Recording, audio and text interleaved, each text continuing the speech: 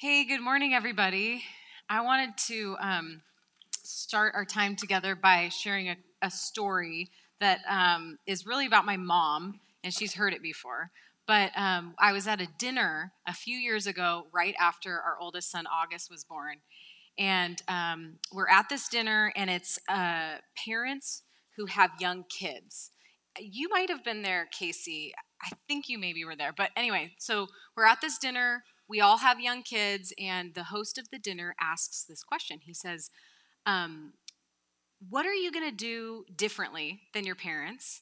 And what are you going to do the same as your parents? And I kind of panicked and looked at George because we have a 1-year-old, and it's like, well, we really haven't thought about our parenting strategy at all. We've got a baby, but we probably should. And I'm looking around like, does anybody else know what they're going to do? And so other people chime in, and I start thinking about it, and the answers come to me pretty quickly. I was surprised. The first thing that kind of came to the forefront of my mind was, what am I going to do differently than my parents? And I'm like, this is me being honest. I'm not exaggerating. We were never on time anywhere growing up. I promise, Mom, this will be so honoring and not a roast. She knows where I'm going with this. But we were late everywhere. It was like we planned to be late. That's how consistently late we were.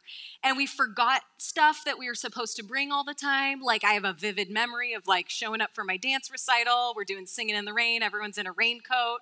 Who does not have a raincoat? Me. It's soccer practice and we're on snack and the oranges are not sliced. And, it's like we just didn't. And I, like, the way I'm wired, like, long to be like, have the cookie cutter sandwich in my lunch. Some moms do that, like stamp it out and it's like all perfect. And that's what I wanted so bad, was like the, perfect little bento box lunch that I make my kid now. Okay. So I'm like, this is what I am not going to do as a parent. I'm not going to be late. I'm going to remember what we say we're going to sign up for. Again, Mom, I love you. And it comes to me. I'm like, that's it. That's what I'm going to do differently. And then I start thinking about, what am I going to do the same as my parents when we raise our kids? And George is thinking of his own answer too. This is just me. And just as quickly as that answer came to me, I'm reminded of a moment where we're in Chicago, same era as like all this other stuff happening where we're late and forget soccer snack and stuff. And we are pulling out the driveway. We're probably late. We're about to go somewhere. We might have forgotten what we're bringing, but the neighbor walks out of her house and my mom's like, "Hey, Julie." And Julie's like, "Hey, Denise." And my mom rolls down her window or cracks open the door, and she's like, "How are you?" And she's like, "Okay," and gives one of those nods. And my mom's like, "Hang on, you guys." Puts the car in park. We're in the back seat. Like, "Let's go, Mom." That feeling of when you're a kid and you just have no patience. And my mom goes over and stands next to this woman and asks her how she's doing. And she starts unloading her life, her marriage, what's going on in her family. She's crying. There's a moment. My mom's ministering to her, praying with her, has just this powerful encounter that I guarantee you this woman would remember the rest of her life. And you all know my beautiful mother. She will never talk about herself and what she's done and what's on her resume, but she has done women's ministry at some of the biggest churches in the country. She's published and written books and small group curriculum that has won awards and literally like been so successful that it put me through college.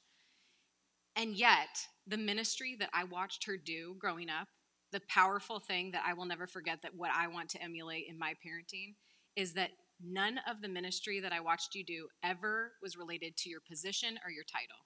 It was always, you saw a moment, you saw a woman, you saw a face, and you took the time and you stopped because that mattered more.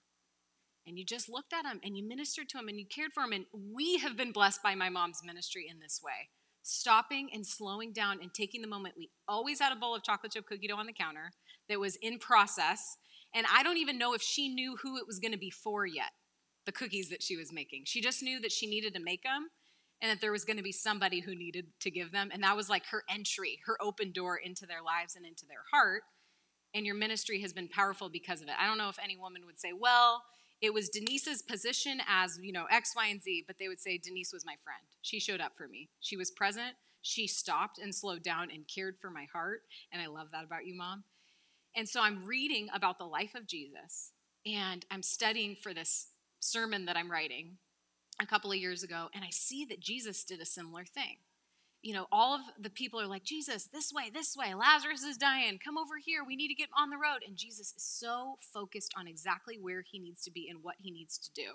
And I had this light bulb moment where all of a sudden everything was clear.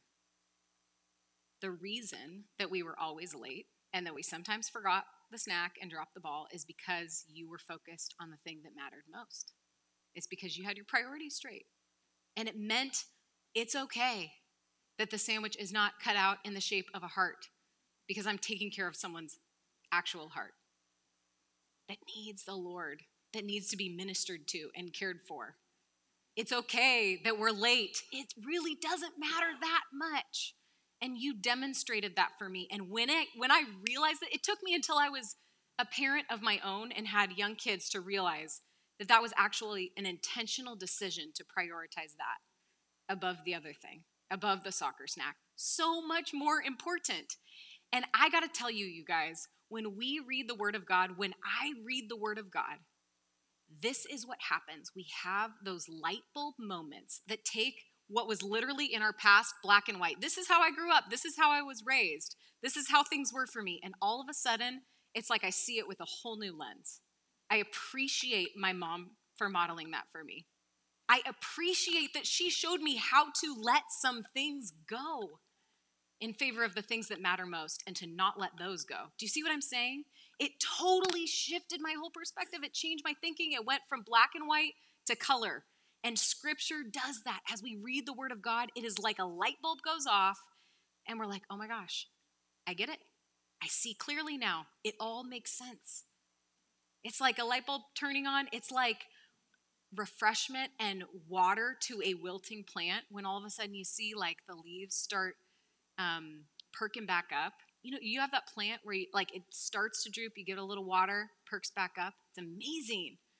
It starts to bloom, it starts to grow. I'm watching these plants on my windowsill thinking like, this is the Word of God in my life. Like water, every day I water this sweet little plant that August made in Children's Church for Mother's Day. And it's growing beautifully from Mother's Day, that tiny little pansy in the can. You know what I'm talking about? That's what the Word of God does for us. The Word of God is like when we're at a dead end and we think there is no way out and we are hopeless and there's nowhere to go. It's like that other way, that little path that we didn't see before. And Scripture says this in Hebrews 4:12.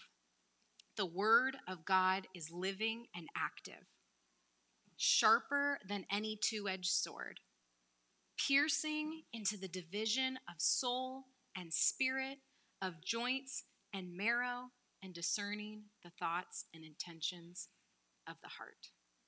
That's what the Word of God does. And if you've heard this verse before, you probably have. I just realized it's one of the most popular verses in the Bible. I didn't know that. Maybe you've reduced it down to the Word is alive and active and powerful. That's kind of how I think of it. But there is so much here. And so I want to do what my dad modeled last week, which was so much fun. Maybe it's because I'm nerdy, but like to get into the words and to really understand his process for reading the text and to do it together so that we walk away and go, oh yeah, I can do that. Oh, I haven't thought about looking at Scripture that way or asking that question when I open the Word of God. We're going to do a little bit more of that this morning so that we can just pull out the full richness of this text. So let's pray, and then Hebrews, I want you to have it open as we just get into it together. Lord, thank you for this morning. I thank you for your Word. I thank you for my mom modeling Jesus to me in so many ways. And Lord, I thank you for each of us who are sitting in this room by design. Lord, I ask that your word would speak powerfully to us and do a work in our hearts and minds, stir up new things, transform us as we are literally pierced all the way to our thoughts and heart and intentions with truth. Speak to us this morning. We love you, Lord. It's in your name we pray. Amen. All right. I need a little audience participation, okay? This is a small group, so you might get called out by name. I think I know everybody's name in here today. Just kidding. Okay, let's look at this. The first thing that I do when I'm studying a passage from the Bible is I take you back to freshman year English class and I circle go Becca, I circle all the prepositions and transitions and the adjectives and the subject, and let's like look at the words, okay? So will you just press in with me for a minute? The very first word of this passage, I'm going to tell you because it took us a really long time to get there at the beach. It was kind of alarming, but the very first word of this passage is the word what? For. Okay, I want you to do a big black circle around the word for because it is so significant. Why? Because for, I'll tell you, is a coordinating conjunction. And what that means, I know I'm so nerdy, I love this. I studied Bible exposition, by the way. What that means is that this word is connected to another thought that has already been stated. It's connected with context. And so this word actually holds us accountable to go back to make sure we understand that this verse, this whole verse and idea is connected to something else. And we want to know what the something else is, right? So that's going to hold us accountable to go back. So we see that word for. And then let's figure out what's the subject of this sentence. Let's put like a big box around the word. Okay, let's put a big, huge box around the word. That's the subject of the sentence. The word of God. What does the word of God do? What describes the word of God? Let's think of all those words. What does the word of God do? What describes it? Yell it out. Living. It's living. Circle living or underline it. It's active. What else? It's sharp. It's sharper than a two-edged sword. What else? It's piercing. Okay, what do we have after piercing? Piercing the division of, we got some phrases here. I put like a little line under soul and spirit, joints and marrow, thoughts and intentions. That might be significant. Let's see what those are all about. And then what's the last word in this sentence? In this verse? Heart. I had a little heart around heart because I thought it was cute. But the point of this exercise and of kind of walking you through, I don't want to just tell you what I think this passage is about. I want us to go there together, to discover it together for ourselves. And so when I am thinking like, okay, Luke says, Brooke, you're teaching on Hebrews 4:12. This is what I do. I literally just sit down at my table with the Lord and I pray and I open the word and I circle all these words and I go, okay, what does this stuff mean? What does for mean? What are all these descriptors? What is it describing? And that's the process that we're going to go through together to really get the richness out of here. So, back to the very first word, for. This is our context. Remember, holding us accountable to going back to make sure we understand all of it. We're in the middle of the book of Hebrews, and Hebrews is written to Jewish Christians to exhort them and to encourage them because they're getting tired. They're like, is it really worth this? Like this faith thing? Because I'm really wanting to trust in myself. I don't know, like I believe it, and I know Jesus is real and all of this stuff, but I'm just kind of wanting to do it my own way now. And the author of Hebrews is like, press in and press on. This matters, and there's actually reward when we trust the Lord. So trust the Lord with all your heart. Don't lean on your own understanding. And that's where we get to verse 10. Oh my gosh, verse 10 starts with another for, which is so good because this is like a treasure hunt, you guys. If I had all the time in the world, I would just be like, okay, we got to back up past verse 10 because verse 10 is just a few verses before verse 12. Are you with me? Yeah, okay. So I'm like, we should go even further back. And then we go back to verse 8, and it's like Joshua. Oh, Joshua, who's he? We got to go all the way back to the Old Testament. And the next thing you know, if you just open your Bible and you're like, I'm going to study Hebrews 4:12, you will probably, if you're looking at all these words, not even get to Hebrews 4:12 because you're going back and you're just discovering and putting pieces together. But by the time you finally get to it, you're like, oh, wow, I had no idea. It's not just living. It's all this stuff, all this meaning behind it. So for the sake of time, just again, inviting you into the process, we're going to start in verse 10. which says, the one who has entered his rest. Whose rest? God's rest. It's a capital H. Capital H is for him. Has himself also rested from his work. So what are we talking about here? We're talking about resting in what Jesus has done for us. We are saved by faith and not by works, right?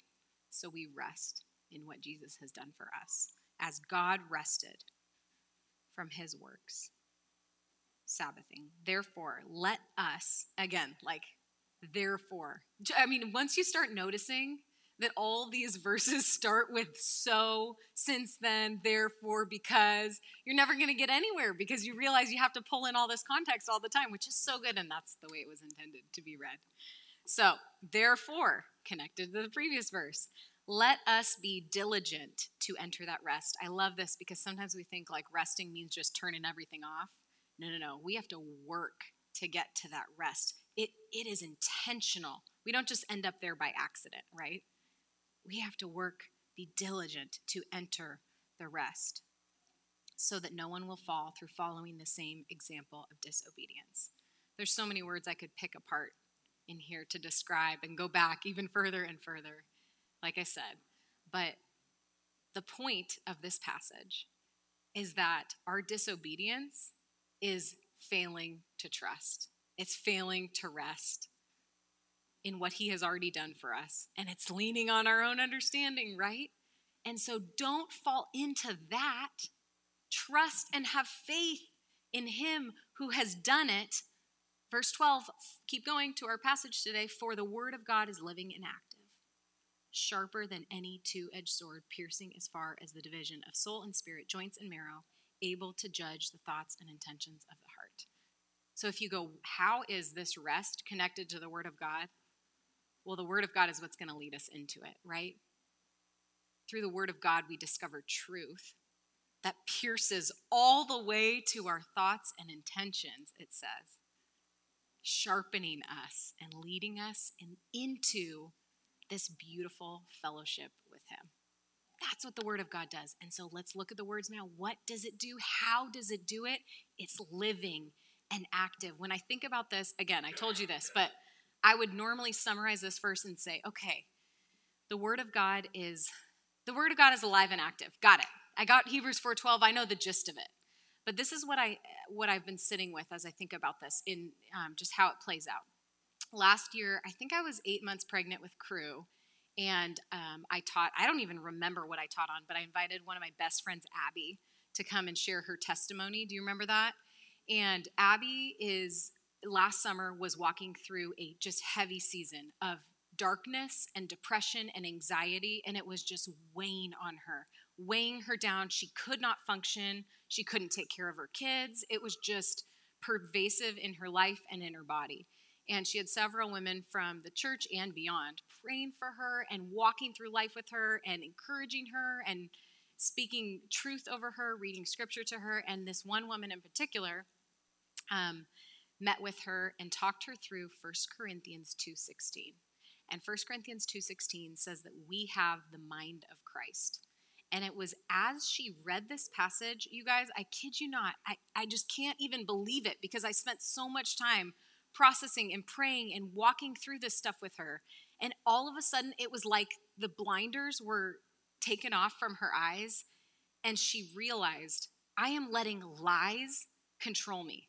My mind is full of things that are not of God. And I have the mind of Christ. And scripture says that I have the mind of Christ. And I'm agreeing with all these things that I think are my thoughts and are true and are real. And they're lies from the enemy. And I am going to shut those out. And I'm going to take on the mind of Christ. I'm going to embrace it and align my thoughts with his. And I guarantee, I just can't even, it was like, she's one of my very dearest friends in the whole world. And I watched it firsthand as literally life came back to her body. Like you can't make this stuff up. It was like the word of God just changed her from the inside. And I think this is what it means when it says that scripture is alive and active. A dead thing cannot do that. When you encounter the word of God, you're not bringing your life to it. It is bringing life to you. because it's the living word of God. And it transforms and it changes and it literally leads people to be walking one direction and turn and start walking the other direction. It brings people from life to death. It's so powerful. And it's not this, the word of God has no wrinkles. It's not this old, archaic, document, although it is old and archaic, but it's not. It's this fresh, beautiful, living, moving. When you have a conversation with someone, you're interacting with them. You're asking them a question. They're responding. You're thinking. You're talking. You're growing as you're, having this conversation and interaction. It's changing what you want to do in the future. Or maybe you're just making notes and it will later. That's what the Word of God does. It's like we're interacting with it and it's changing us and it's transforming us. That's what it means by living and active. The second thing we see, it's sharper than a sword. I have no idea where we are, but right? That's the next thing. It's living, active. Let's look at sharper than any two-edged sword, piercing the division of soul and spirit, of joints and marrow. This is a confusing one for me because I'm like, how do marrow and joints go together? Because they're not really touching, right? Because the marrow's inside the bone and then the bones or the joints that connect them. Okay, you're with me. So the way I read this, when I'm like, Lord, okay, how does the word of God actually pierce like a sword through joints and marrow? The way I read it, and this could be wrong, there's other pastors in the room, but it cuts through the inside and the outside. The marrow's on the inside. It is the core of the bone, right? And the joints are on the outside. The sword that is the word of God is sharp enough to cut through it all, through the inside and the outside. The soul, our natural, and the spirit, our spiritual. It touches everything. It's piercing right through the chinks in the armor exactly where it needs to go. Touching exactly what it needs to touch with exact precision. It's sharp. Have you ever tried to make dinner with a dull knife? It's not pretty. Have you ever sliced a vegetable with like a brand new knife or meat or chicken or something? It's like, wow. You go, this is nice, right? It's precise. It's exact. And that's what the word of God does in our life. What is it doing when it cuts and pierces? Look at the last part of this passage. It's discerning the thoughts and intentions of the heart. Or if your Bible says judging the thoughts and intentions of the heart. I prefer the translation discerning because I want us to remember that this is written to a group of Christians and there's no condemnation for us in Christ Jesus, right? So this is not talking about like judgment in the end, right? This is just talking about it discerns as in authoritatively and clearly and objectively divides. This is the way of the Lord. This is the word of the Lord. This is not of the Lord. It's not that. It's this. And it cuts and it slices and it pierces and it makes us aware all the way to the thoughts and intentions of the heart. And I think this is what it really comes down to. I asked you this week in the blurb. I don't know if anyone reads it, but it's fun writing it. If you had got a text message, little ping, with every thought you've had today. It started, this morning. Bing, bing, bing. Sometimes we're thinking, all the time, we're thinking things and we're not even aware that we're thinking them, right? They just cross our mind. Things just cross our mind and we're not aware of our thoughts. If you had a text message sent to you, bing, bing, bing, with every thought that you were thinking today, would you say that your mind is a place that the Lord is reigning and ruling? Or does it feel like a free-for-all? What do you think? Like, is it out of control, what you would see in that text thread? I had someone after the beach service come up and say,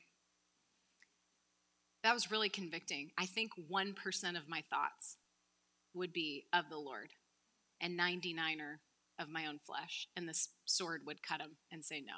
I'm like, wow, to realize that. What would you say? So this summer, my dad preached a sermon at the beginning of the summer on Colossians 3, and we started memorizing it as a family. even 3-year-old Claire, it's so cute. And it says, set your mind on the things above where Christ is seated at the right hand of God. Set your heart on the things above, not on earthly things. We do the hand motions with it. And I'm blown away because I've been doing some housekeeping and I've been taking inventory of every single thought, not getting text messages, but writing a lot of it down and going, Lord, is this of you? Is this of you? Is this aligning with your word and your way in scripture or not? Because if it's not, I want to cut it out. I have studied this word and I've given my life to Jesus, and over the course of my life, I strive to be made into the image of Christ, and from all of my actions outwardly and my life to reflect and look like his. And in a lot of ways they do. But when I look at my heart and my mind, is that a place that also looks like him? Or is there conflict there? And I don't want there to be any conflict. I want to be fully his. I want to be fully transformed so that there's no like, oh, this is of me and this is God. I want to be fully thinking like I have the mind of Christ, and that is ruling and reigning his thoughts and his words and his ways in my life and in my heart. That's my true desire. And so what I've been doing is I've been opening the word of God and allowing it to transform me, because it does. I read this book series this summer that's ridiculous. Don't ask me what it is. I'll tell you if you want to know. But it's this weird sci-fi series. It's kind of like Lord of the Rings-ish. And this mom from my son's school was like, you read a book of mine, I'll read one of yours. And this is the one I read. And anyway, I'm blown away because it's this mystical, magical land. Most of you know like the gist of Lord of the Rings. So picture that with all of this wild magic stuff happening, okay? And it's making me aware of the fact that we sometimes have this small picture of what the Spirit of God and the Word of God does. Like we just think in terms of natural things. And we are living in a spiritual world, and there are things happening around us in the spiritual realm that are happening. I promise, Scripture says they are, that we don't understand. And I just wish that we could like go into fantasy world for a second and just imagine that when we hold our Bible, it's trembling. Like I wish that we could have the imagination to picture this book is actually like when we hold it, it is trembling with power. And when we open it and crack it open, it's like light just bursts out of it, like blinding light. And when we read it, this power is swirling around us in and through our mind as we're reading it and taking it in. And I think we just let it be a dusty book on the shelf because the enemy is like, no, just keep it over there, that old piece of paper, that old thing. And it's literally full of power. It is full of power. And when we read it, we're transformed by it. You guys, when people read the word of God, they give their lives to Jesus and go from death to life. They literally turn and change and walk in the direction of pursuing God and walk away from sin. It is freedom over sin. It is power to heal, and it releases miracles and leads us into peace and joy, fullness of joy, because it leads us to his presence. It breaks strongholds, and we're holding this book that I just wish that when we opened it, sometimes when I open it, I wish that we had more reverence and awe, knowing that we're opening the word of God and that it evoked like butterflies in our stomach, as we're like, we're about to look at words, the God of creation who spoke and created things into existence by his word, spoke and wrote this word for us to have, and we're about to read it and encounter it, the words of the living God. Do we know what we have in this book? Do we know that it's truth and that it holds power to lead us? Do we look at it and say, like, there's power flowing from this thing? Because I think the enemy wants us to be just thinking this is like a dusty old book on the shelf. Don't open that. You don't need that. Look around at the world, at your neighbors, at the parents from your kids' school, at the people at your club. Measure your life. How you doing? See how you're doing on social media with your engagement or whatever. And the Lord's like, this is what I have for you. This is my standard for you. I want to lead you into life and freedom And if you're letting the enemy rule and get in your thoughts and your mind and your heart, and your life on the outside looks like it's aligned with this, but your heart on the inside isn't aligned with this, you're missing out on what he has for you. And the way that he wants to transform your heart and your mind to match his, to be free from that, to have the scales ripped off, to see with new color and clarity and perspective, and to be filled with the power of the Holy Spirit, so that when you interact with people, you're bringing light to them. The way that that happens is that we read the Word of God and we're sharpened by it. It pierces to our very core, to our heart, to our thoughts, to our intentions. It knows what we need to hear, what parts need to be touched and transformed, and it does the work in us. But we have to open it. We have to read it. We have to treasure it. We have to look at it like it is that treasure, and we're about to encounter the living God when we go there with him, right? I want that for us. So let's pray. Lord, I'm just reminded of Matthew 6, Lord, when you say, don't worry about what you'll eat or drink. Don't live like the Gentiles. You're not a Gentile. And I'm reminded that we are yours, Lord. That we are living for more, that we're living for heaven, that we're living for something else. And we get so distracted. And the playbook, the secret to how to live for what you lead us to live for, your kingdom, is in this book, Lord. It's your word that is alive and active, and you want to use it to change us and to transform us into your image. So, Lord, I pray that you would.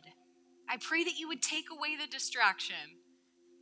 Lead us in how to understand it and read it, Lord. Lead us to open it, because I know when we do, it will transform us. I'm experiencing the change in my life, and it is profound. Health in my body, Lord, as I let go of bitterness or fear or anxiety over certain things. Lord, I feel it in my body, the power of your truth. You want that for every single one of us, Lord. So I ask now that you would remove the scales from our eyes, identify the lies in our thoughts and in our hearts, the things that we're holding on to. Lord, pierce us right to the thoughts and intentions and the core and the gut, and make us aware, Lord, of what is not of you, that we might tear it out and stomp all over it and free that space up to replace it with what is good and true and noble and right and pure and excellent and praiseworthy. You want us to think about those things, Lord. This is a battle, and it's silly to think about it like that. When I read these weird books about war and battle, I think it's crazy, but that's what it is, Lord. There's spiritual forces and enemies at work here that are deceiving us into thinking that what's in our heart and mind doesn't matter. We can keep that to ourselves, and that is not true.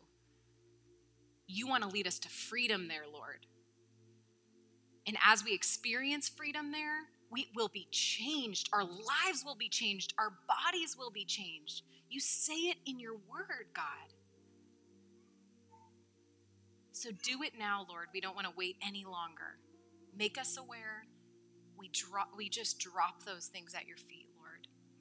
We set our minds on the Spirit and life and peace, and pray for transformation in the renewing of our minds, that we might discern your perfect and good and pleasing will.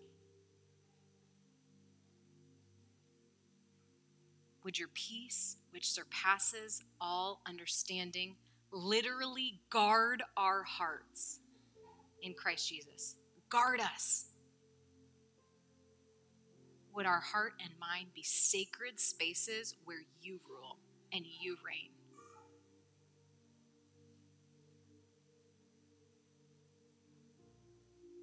We want it, Lord.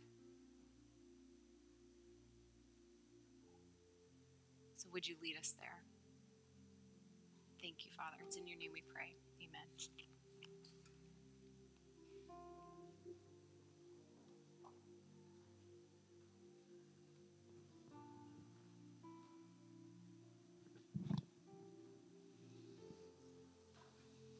Thank you, Brooke. We're going to transition into a time of the Lord's Supper and some closing worship. Elements are being passed. And so just invite you, as you will, to take the elements and pass them back to the back. And as the elements are moving along, just want you in a moment of silent reflection to reflect on what you heard. And hearing is one thing. And then taking that into your life, into your body. The scripture even gives this picture of us eating the word, ingesting it. What is something that the Holy Spirit prompted you as Brooke talked?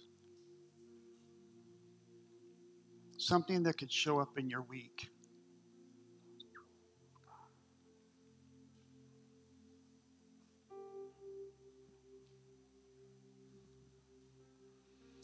So we hold in our hands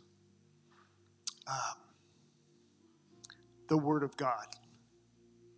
It's written, and He also became a man.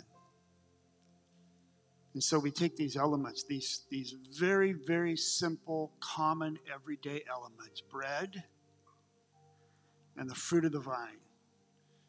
And Jesus took them on the night before He was betrayed. And He took a loaf of bread with His 12 disciples and He broke it. He said, "This is my body. It's broken for you." And He invited them to take and eat it. This is our invitation to actually take Christ and ingest Him, to be filled with all of who Jesus is, who is the Word of God in the flesh. So I invite you to take. Let's partake together.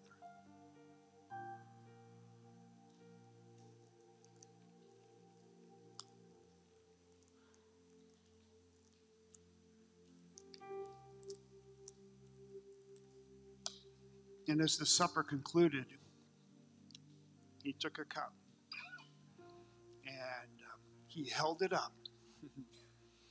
And He said, "This represents the blood that in a moment is going to be shed on the cross."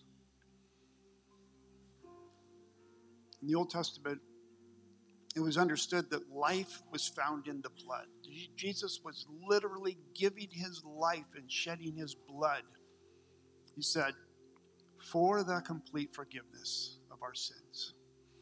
So when we drink this cup, we celebrate Jesus, the cross, the resurrection, and what He's done for us that we can't do for ourselves. So I invite you to partake fully.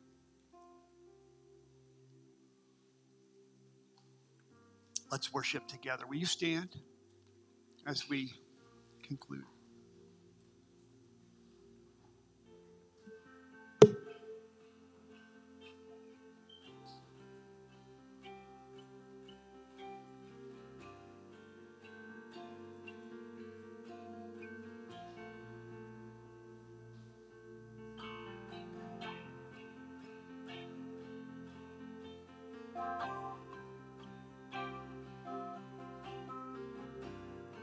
Sing this together. Here is where I lay it down.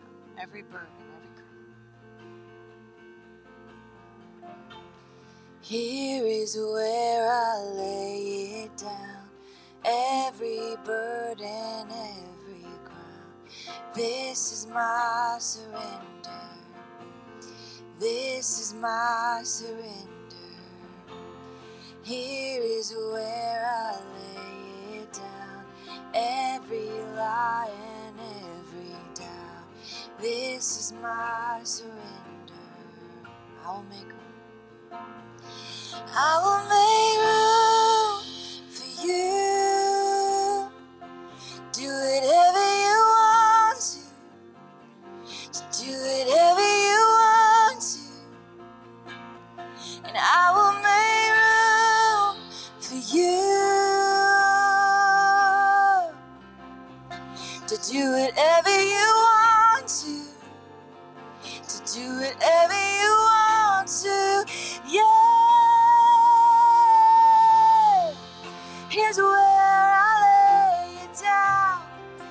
Here's where I pick up your love and your goodness, your kindness. Here's where. Here is where I lay it down. Every burden, every crown.